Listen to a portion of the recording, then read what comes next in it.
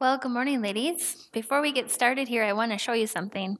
I went on Etsy, I think that's what it's called, and this woman designs prints. And I printed this out on cardstock, and then I bought like a dollar frame at Walmart or whatever. But if anybody's interested in this, I can print out more. It's just cardstock. It's a heavy, I'm just going to hang it in my office because I've just been so touched by these. So if you want some or you want a card or whatever, it even gets as big as you can get it big. But that's just what? That's just the regular size. So if you're interested, let me know after. The other thing I wanted to share was Justin. He has done this for us, which is awesome. He's also doing it for the sermons, but we are now on a podcast. We have a morning break podcast. So basically what it is it's just audio. It's listening to what we're saying. It's not live. You can go back and listen if you missed or whatever. And I think we're going to keep going forward with it. So Apple Podcast, Spotify, Google Podcast, it's on Anchor, it's on Breaker Podcast, Pocket Podcast. There's all these different podcast things. So if you have no idea what I'm saying, I can help you after. If you ever would want to audio listen to Morning Break. But like I said, it's not live, so. All right, let's just start with a word of prayer here. Lord, I thank you for today, and I ask that your Holy Spirit would be here with us as I teach, as we learn together. And I just pray right now for people that couldn't be here and people that are sick or scared or anything that's going on in our community. I would just pray that you would bless and guide and help direct us on what to do and how to be during these times. And I also pray over the election, Lord, that your will would be done and that people would be encouraged to get out and vote. And I just pray again for your Holy Spirit to be with me as I teach, Lord. In Jesus' name, amen. So we are on the 7th Beatitude, and it's about peacemaking.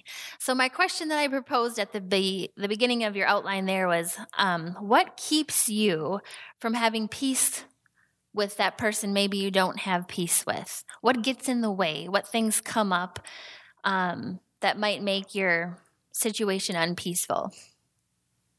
Anybody ever have an argument with someone? And what gets in the way? Some things I thought of, because I was certain probably no one would answer, is I thought of maybe your thoughts get in the way. Maybe you start thinking not nice things, or maybe it's your mouth. You just wish you could clamp that mouth shut. Or maybe it's your judgment, your perceived going into the argument of who the person is, things that might get in the way of your peacemaking. I want you to think about that as we go through the lesson, just to be aware of how God can work, the opportunity area, because this actually is a very hard, it's a hard ask to be a peacemaker. As we examine the pieces of it and what it actually means, I find myself challenged. So you might too, but I want you to just think about where God can work. And we always start with going through the Beatitudes because they all link to each other. So we're going to start with the first one and go through. And I thought, hey, wouldn't it be neat, a little test, a little quiz, see where you're at? No, I'll give you the answers and we'll go through it. But we need to keep these in mind because this is really the last Beatitude that's going to, next week is the persecuted, blessed are the persecuted. So this one encompasses all of them. That's why we need to just review and make sure we got our head around all of these Beatitudes. So the first one is, blessed are the poor in spirit, for theirs is the kingdom of heaven, kingdom of God. And that's meaning coming before God and saying, I am spiritually bankrupt without you. I need you. And then is, blessed are they that mourn, for they shall be comforted, right? So that's going before the holy God and saying, as I look at myself and I look at you, I know that I have sinned, and to come before him mournfully in repentance, and then he says he'll comfort you. Blessed are the meek, for they shall inherit the earth. And if you can remember the video, it's that strength under control. It's that horse that's been controlled by its master. He does not lose the strength, but it's under the control and the will of God. Blessed are they who hunger and thirst after righteousness, for they shall be filled. Now that's kind of the solution. So after you've come into this relationship with Christ, you realize who you are, you long for what is righteous. And he says you'll be filled. Blessed are the merciful, for they shall be shown mercy. And remember, that was that compassion or pity with action. And then you will be shown mercy. Blessed are the pure in heart, for they shall see God. And that's kind of two-part. Marcia talked about that singleness, having that sincerity, that a single mind towards God, and then also just without blemish, right? And that's only done and accomplished through God and continual washing. And then it says, for they shall see God. Now it very much logically follows, now we have blessed are the peacemakers, for they will be called the sons of God. And like I said, they're progressively getting harder in nature, but the logical sequence here for peacemaker, if you think about it, is the pure heart would come before the peacemaker, because a pure heart could not stand to have division. It would not want that sinful division. You would want to be unified and complete, right? So it makes sense. Pure in heart, then peacemaker.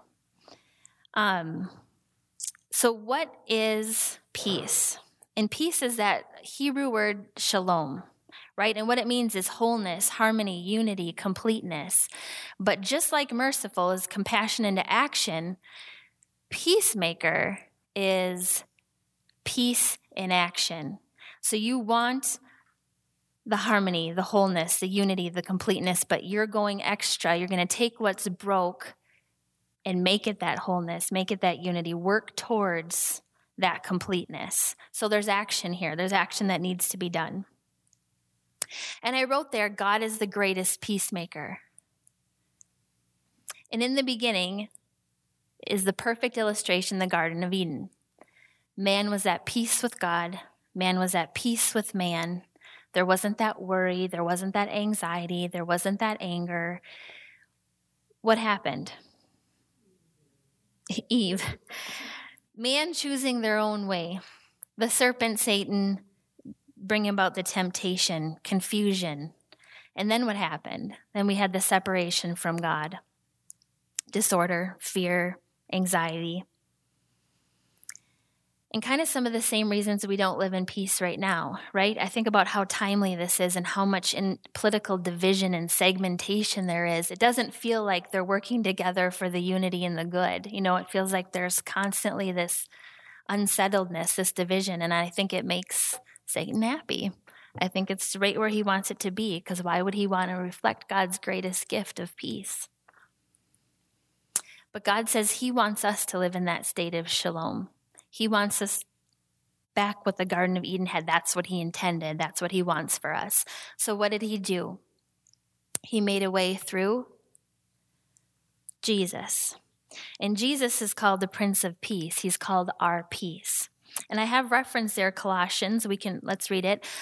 For God was pleased to have all his fullness dwell in him, and through him to reconcile to himself all things, whether things on earth or things in heaven, by making peace through his blood shed on the cross. And this is also done in the temple and the sacrifice of the animals. God is always going towards that reconciliation. He is the greatest peacemaker. But Jesus is a better sacrifice. Once and for all, peace is available for us. And it cost big. It cost Jesus' death. So the question I propose to you, is there peace in us? Do we have peace? What do you think? Yes. If we don't, we should. We need to think about, where does our peace come from? Believing the reconciliation. We have peace with God because we believe in Jesus, because he atoned for our sin. Have you ever met somebody who doesn't have the peace? If you really know them, they're kind of like searching, but they can't even name it. They don't even know. They're lost. Yes. But that's not us. We have peace within because of Jesus. Does that mean we're always peacemakers? No. Johnny, did you have something? Well, I was just thinking, especially through this pandemic, I have several non-Christian friends, and they just can't handle it. So you have friends who are non-Christian through the pandemic. Hard to handle. It is. It's hard to handle as a Christian. You have to continually go back and remind yourself the peace that we do have. So Romans 5:1-2 says, "Therefore, since we have been justified through faith, we have peace with God through Lord Jesus Christ, through whom we have gained access by faith into this grace in which we now stand, and we boast in the hope of the glory of God." So we have that peace that surpasses all understanding because we have the Spirit of the living God in us. And we're going to have trouble, but true peace is not the absence of trouble. It's the presence of God. I read that somewhere and I loved it. I'll say it again. True peace is not the absence of trouble, but the presence of God. And Isaiah 26:3 says, "Keep your mind steadfast on God and trust in him that he will keep you in perfect peace." And I know we're talking about peacemaking today, but I wanted to start and get this foundation started so we know where peace comes from, and we know we have the greatest example as God is the greatest peacemaker. So number 3 there, I have God's way of making peace is Jesus. And I have a couple lines there because if you start to think about how did Jesus make peace, I want to look at it, and then as our example, how are we then to make peace? I want to make this practical. So the first thing that Jesus did is he gave up his rights, humbled himself, and came to earth. Gave up his rights, humbled himself, and came to earth.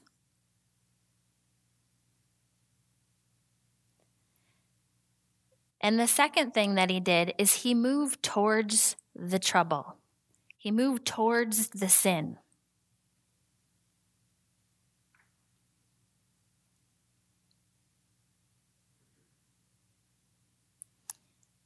Thirdly, he loved before he was loved.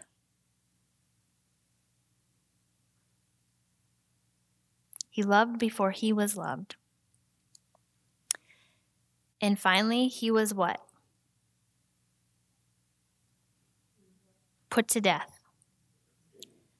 He was the atoning sacrifice for our sin, reconciling us back to God.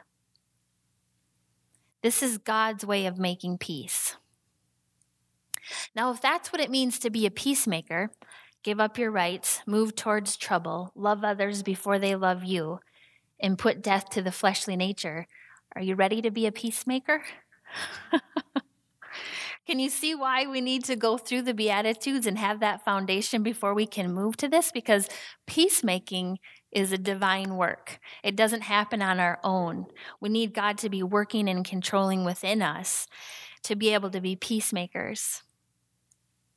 And the momentum from each Beatitude leads to the next step of growth. God is working this out in you. This all requires growth in the Spirit.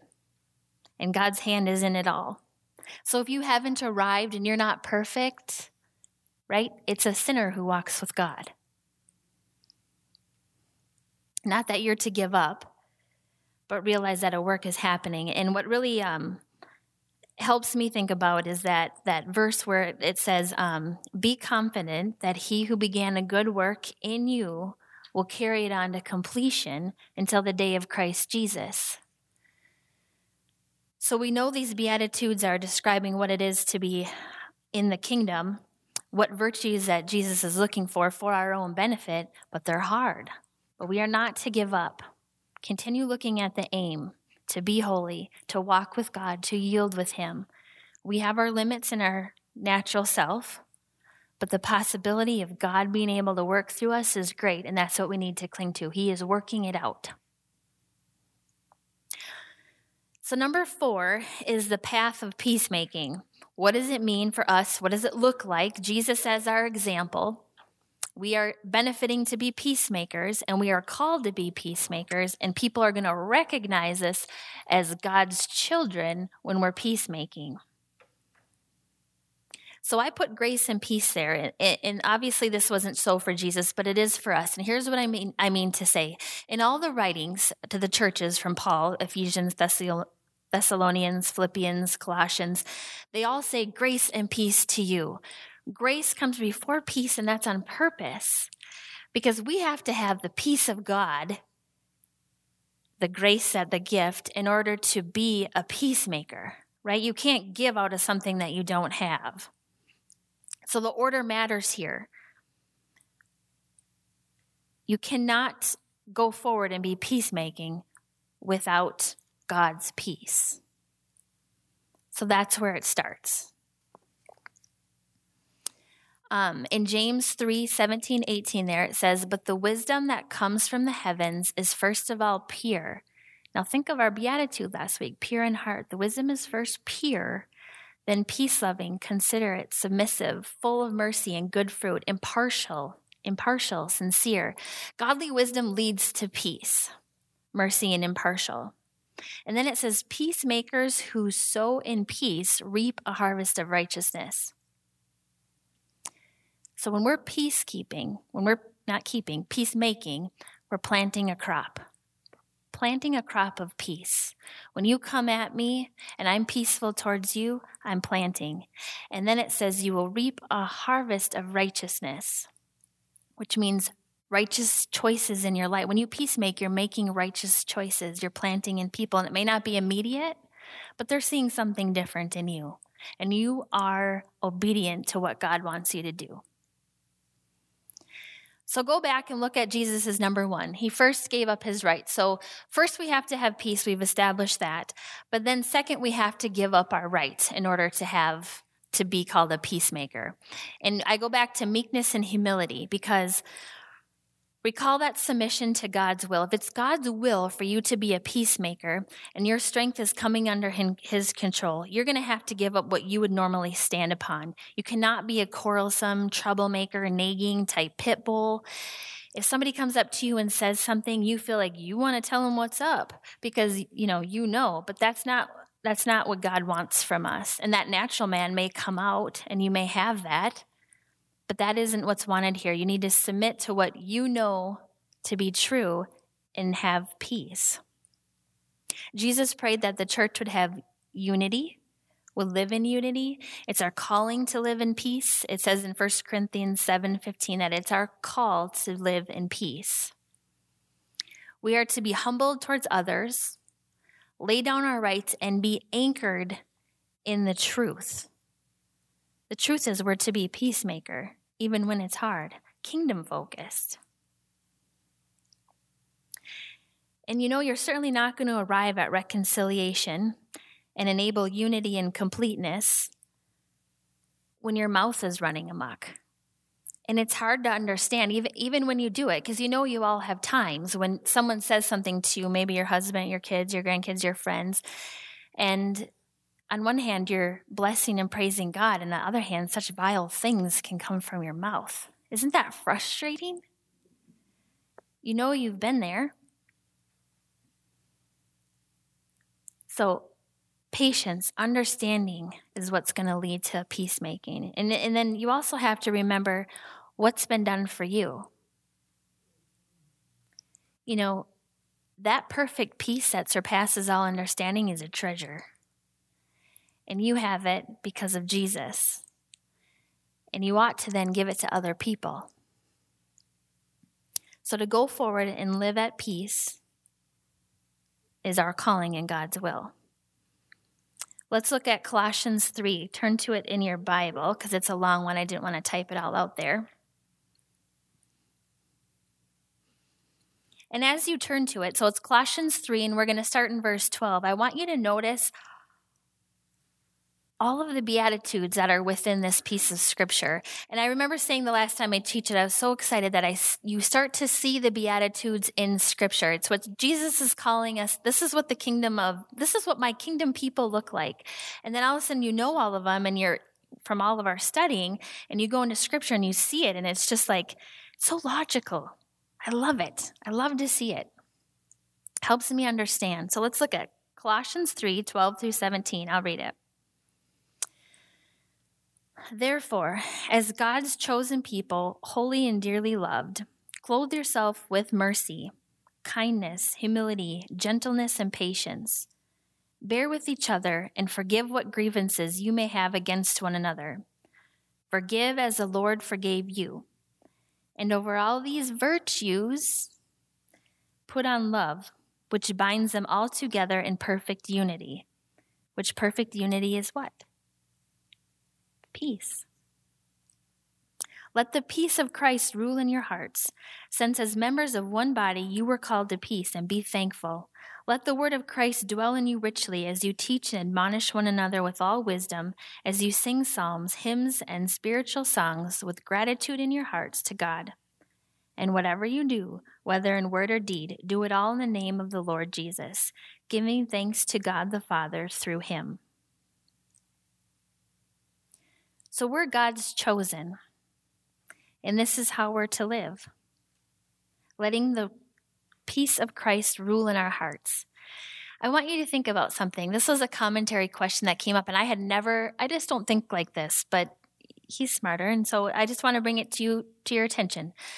The commentary said, if you are hurt by somebody or put off by their words or their actions towards you, and it's hurting you, instead of looking to defend yourself or go to somebody else and be like, you can't believe what they said, and or even thought of, I just can't stand this person, think of it a new way. Think of them as being a victim of self, of being in the clutches of Satan.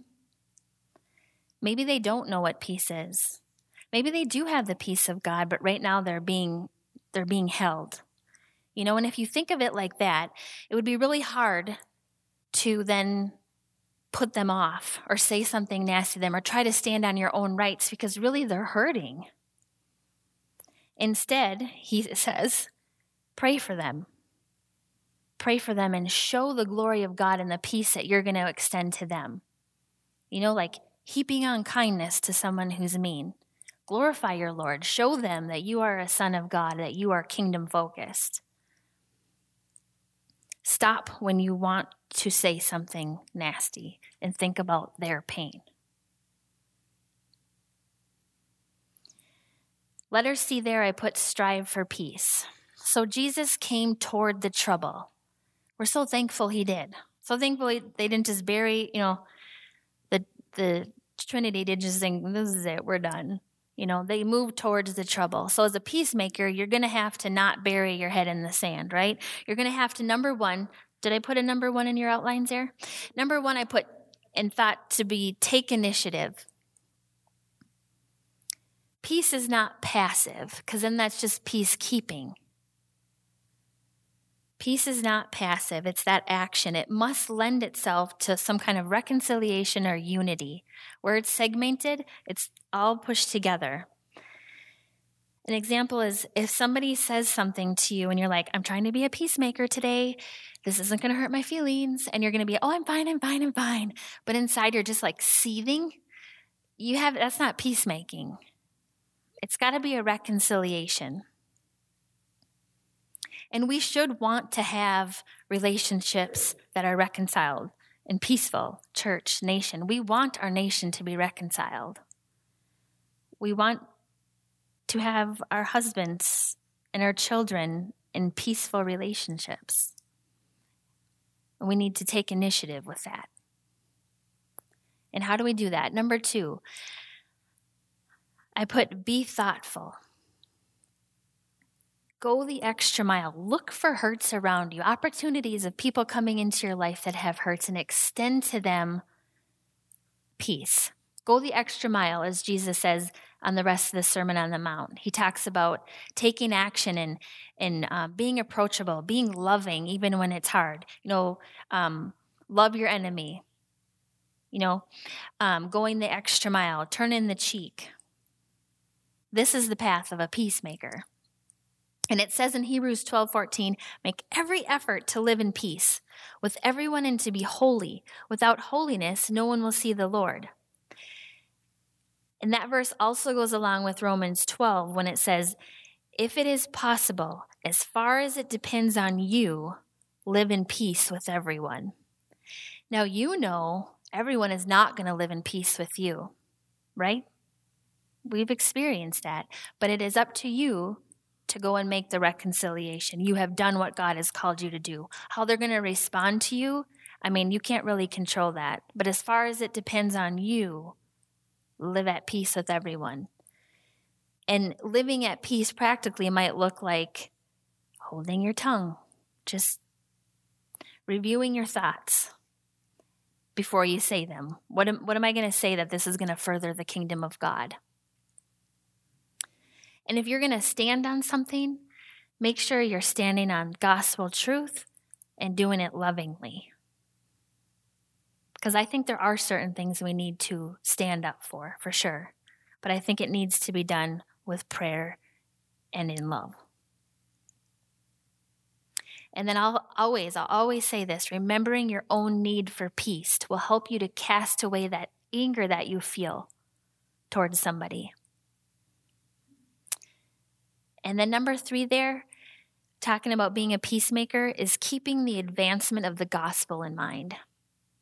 If you're looking like a caged animal, every time someone comes after you, it's going to be real confusing, and they're not going to be able to see God in you if you're freaking out. And it says, that verse we just read, without the holiness, no one's going to see the Lord. So it affects your witness. Part of peacemaking is to share where the peace that you have come from. And that might be in action and in word, but the two should line up. Let them see that you're a son of God, that you're different, you're approachable, you're peaceful, you're kind. And then you're able to share how you were able to obtain that peace through Christ. And the final thing that Jesus did is he died on the cross. And I put there for D is, then ours is death to the flesh.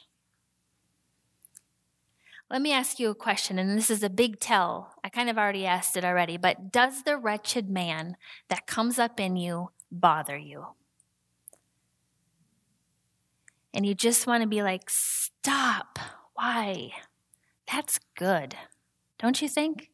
That's good that it bothers you. You're not saying, boy, I'm glad I took that stand. Did you see that?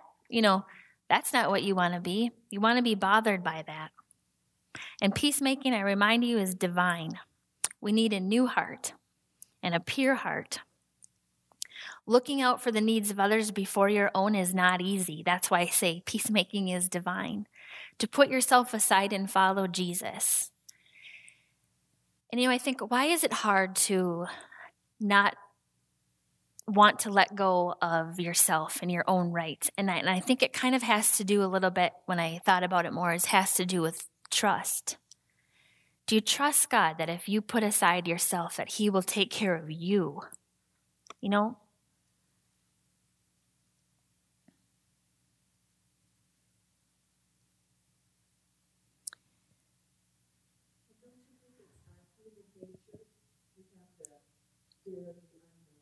Fear of the unknown. Yeah. Yeah, trusting, it makes it really hard. But God says it, and he says it a lot, that that's what he wants us to do. So then you just have to trust. I don't know how to arrive at it any other way, right? He says he's going to take care of us. He calls me blessed when I put myself aside. I need to then go forward and take his hand and be like, you got me. I'm going to be what I can to other people to glorify you. That's my aim, is to glorify you. I have an example of this, and I feel like I might have shared it before, but some people might not have heard. When I was first married to Chad, and I had one kid, which I laugh because I thought it was so hard to have this one baby, and now I have 4, but I really was struggling, like it was nursing and all that. And I really felt like Chad could be doing more. Like, I feel like I'm doing everything here, and I'm sick of it. And then my mouth would get going, or I'd do snotty things or whatever, And I went to a Bible study, and I was telling these ladies this, like, he doesn't get up at night. He could change the diaper before I nurse. There's all these things he could be doing that I had all in my head. And I was ready for them to be like, yeah, men just, that's what I was ready for. That's where I was at. And she really took me aside, and she said, that isn't how, that's not going to help your marriage. You need to submit to him, and you need to be kind towards him. And that's what God wants you to be, to go after. And I didn't know it was peacemaking, and she didn't call it peacemaking, but I needed to stand down off my rights. Sure, he wasn't helping. That was true. If anyone would come in, they'd be like, okay, Chad, you can step it up here, but that's not what God calls. He wanted me, and she encouraged me. She's like, I know it's hard, but just do it for a week. Go and make the supper, put the extra special things on the table because you're making that supper for God. Go forward and you're going to glorify God. You're continue to do the hard work and as if you're doing it for the Lord, right? And I continued to do that. And if it didn't work, it did. All of a sudden his position changed. Well, how can I help you? You're standing down from your rights. That's what I was doing. And I was sowing that peace, and what was coming from it? Righteousness in our relationship. It was amazing. I couldn't believe it. And I always go back to that today when I'm ready to call him out on what I think he should be doing. I stand back and I didn't think of it as peacemaking. I really didn't. I just was listening, and I knew from my experience what was happening, that I was loving on him, even though I didn't feel it back at those times. And then it changed. So trust that God will work it out for you, and you continue to go forward in love. Does that make sense? And then in Romans 8, 5 through 8, I want to look at that too, if you don't mind turning to Romans.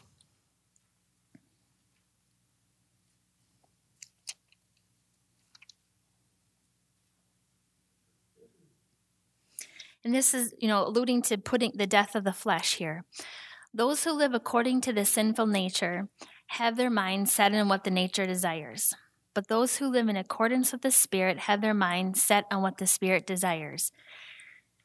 Do you think the Spirit desires us to be peacemakers? Yes. The mind of the sinful man is death, but the mind controlled by the Spirit is life and peace. And that's where we need to trust the Word of God. We need to trust that we're going to stand off of our rights and that He is going to bring about love and peace when we are yielding and following His command to be peacemakers. The sinful mind is hostile to God. It does not submit to God's law, nor can it do so. Those controlled by the sinful nature cannot please God. And then you continue to yield and let God do that work in you and realize, where did my peace come from? And then try to go and make peace with other people as you realize what He has done for you. And you will be called blessed, and you will be noticed as sons of God. It will further witness to other people. All good things coming from peacemaking, but it's hard. It's costly. It was costly to Jesus. He died on the cross for us. He yielded everything that He had. He had to leave perfect heaven and come to the sin. And number 5 there says sons of God. Now, are you like the Father? Are you a peaceful person? Do you go out and make peace with others? Do you reflect His glory by how you live as a peacemaker? Do people see you and think, there's something different there? And why do you think we would be then called sons of God? Why would a peacemaker be called a son of God? Yeah, you're following His example, doing what He did. And that's who He is. God is peace. Hebrews 13, verse 20, 1 Thessalonians 5:23, Romans 15:33. They all say He is the God of peace. It is who He is. So if you're peacemaking, you're looking like who He is. And in this case, you want someone to say you're just like your dad. Jesus, the answer that God had was Jesus. Jesus is our peace. It's His character. It makes sense if you are a peacemaker that you would then be called the Son of God and your witness exponentially. Because it's not what the normal person does. Most people stand on their rights. But not us. That's not what we're called to do. So I want to look real quick. Let's jump to John Stott, his book. There's a couple questions there I want to look at. And we're in chapter 7 on that one, and it's page 47, but what I want to look at is he goes into the summary on page 48. So if you turn to 48, it says, peacemaking is a divine work, for peace means reconciliation, and God is the author of peace and reconciliation. True peace and true forgiveness are costly treasures. And then he goes on down to read Ephesians 2:11 through 22 to better understand our role as peacemakers. So I want to read that together, if you want to turn to that in your Bible, and then go through some of those questions. Because it's just like a review of all of this, and it puts it into perfect understanding of what this call is through what Jesus did. So it's again Ephesians 2:11 through 22. It says, one in Christ. That's what my title says in my Bible. Therefore remember that formerly you who are Gentiles by birth and called uncircumcised, by those who called themselves the circumcised, that done in the body by the hands of men. Remember that at that time you were separate from Christ, excluded from citizenship in Israel, and foreigners to the covenant of the promise, without hope and without God in the world. But now in Christ Jesus, you who were once far away have been brought near through the blood of Christ. Now, I don't think of anyone in this room as being Jewish. This is us. And this is good. For he himself is our peace, who has made the two one and destroyed the barrier, the dividing wall of hostility. Just think about that a minute for our politics. It's such hostility, isn't it? And isn't it painful to watch and talk about? And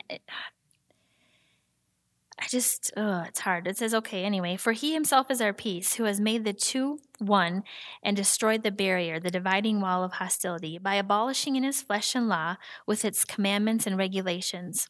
His purpose was to create in himself one new man out of two, thus making peace, and in this one body to reconcile both of them to God through the cross, by which he put to death their hostility. He came and preached peace to you who were far away, and peace to those who are near. For through him we both have access to the Father by one Spirit. Consequently, you are no longer foreigners and aliens, but fellow citizens with God's people and members of God's household, built on the foundation of the apostles and the prophets, with Christ Jesus himself as the chief cornerstone. In him, the whole building is joined together and rises to become a holy temple in the Lord. And in him, you too are being built together to become a dwelling in which God lives by his Spirit. So with all this richness dwelling inside of us, we need to go forth and be peacemakers. Because of what he's done, we have peace. We're reconciled. We're counted as part of his kingdom. That is, how do you even describe it? It's amazing. Because of what we have, we need to then go forward. So let's look at the questions, number 7, that John Stott here proposes. Number 7 says, what was the chronic conflict between the Jew and the Gentile? What was the problem? The circumcision. And the circumcised were a part of the promise, and the others were not a part of the promise. So they had that, the major barriers between the two. And how did Christ reconcile the conflict?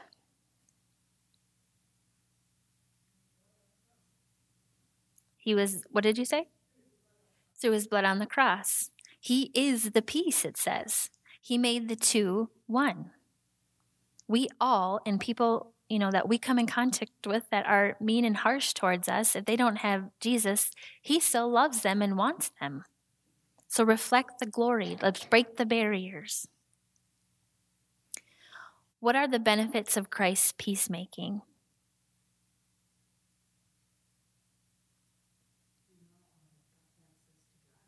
We now have access to God. We are not the chosen people, right? The Jews, we're not Jews. We are fellow citizens with God's people and the dwelling in us. How was this reconciliation a costly one?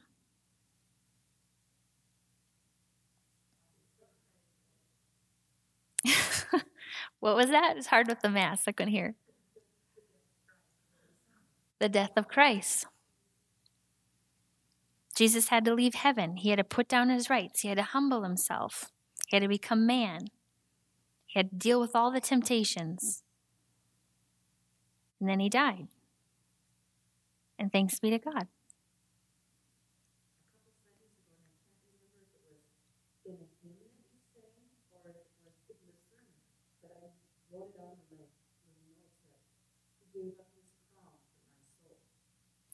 He gave up his crown for our souls. That's pretty. So being a peacemaker, as you can see, as you think about it more, it is a tall order. But our aim is to be holy, to have these virtues, to be kingdom focused. That's what we want. We want to be pure in heart. We want to be peacemakers. God has no limits in what he can do in us. We have limits. We have that natural man that keeps coming back. But it is not to give up the possibility of what can be done, other people coming to God through how we are, through God doing a work in us. Your Christianity, you don't control it, it controls you. So let it work. Yield yourselves. Embrace the aim of what we're going after. Recognize the limits that we have in ourselves, but no limits in God. And then go after the possibilities. Be who he wants you to be and trust that he is calling you blessed for it, even when it's hard and it hurts.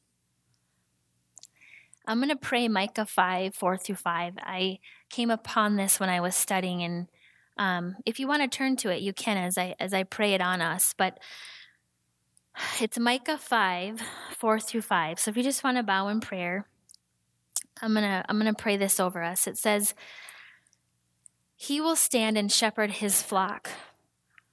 So Lord, I just pray now that we realize you are our shepherd and that you will stand and help us along. In the strength of the Lord, in the majesty and the name of the Lord his God. Lord, give us strength. Help us in the name of you to be able to be peacemakers. It's hard to yield ourselves. Help us know that we will then live securely and that you will be with us to the end of the earth. And help us more than anything to know that you are our peace and what has been done, so then we can understand how we need to give it to other people. I pray that we would go forward every day and look at how we can be peacemakers. And I pray that you would just have your hand in it all. It's a divine work, and that's your business. So please, in us, Lord, search our hearts and help us to know where we can be peacemakers. I ask you this in Jesus' name. Thank you. Amen.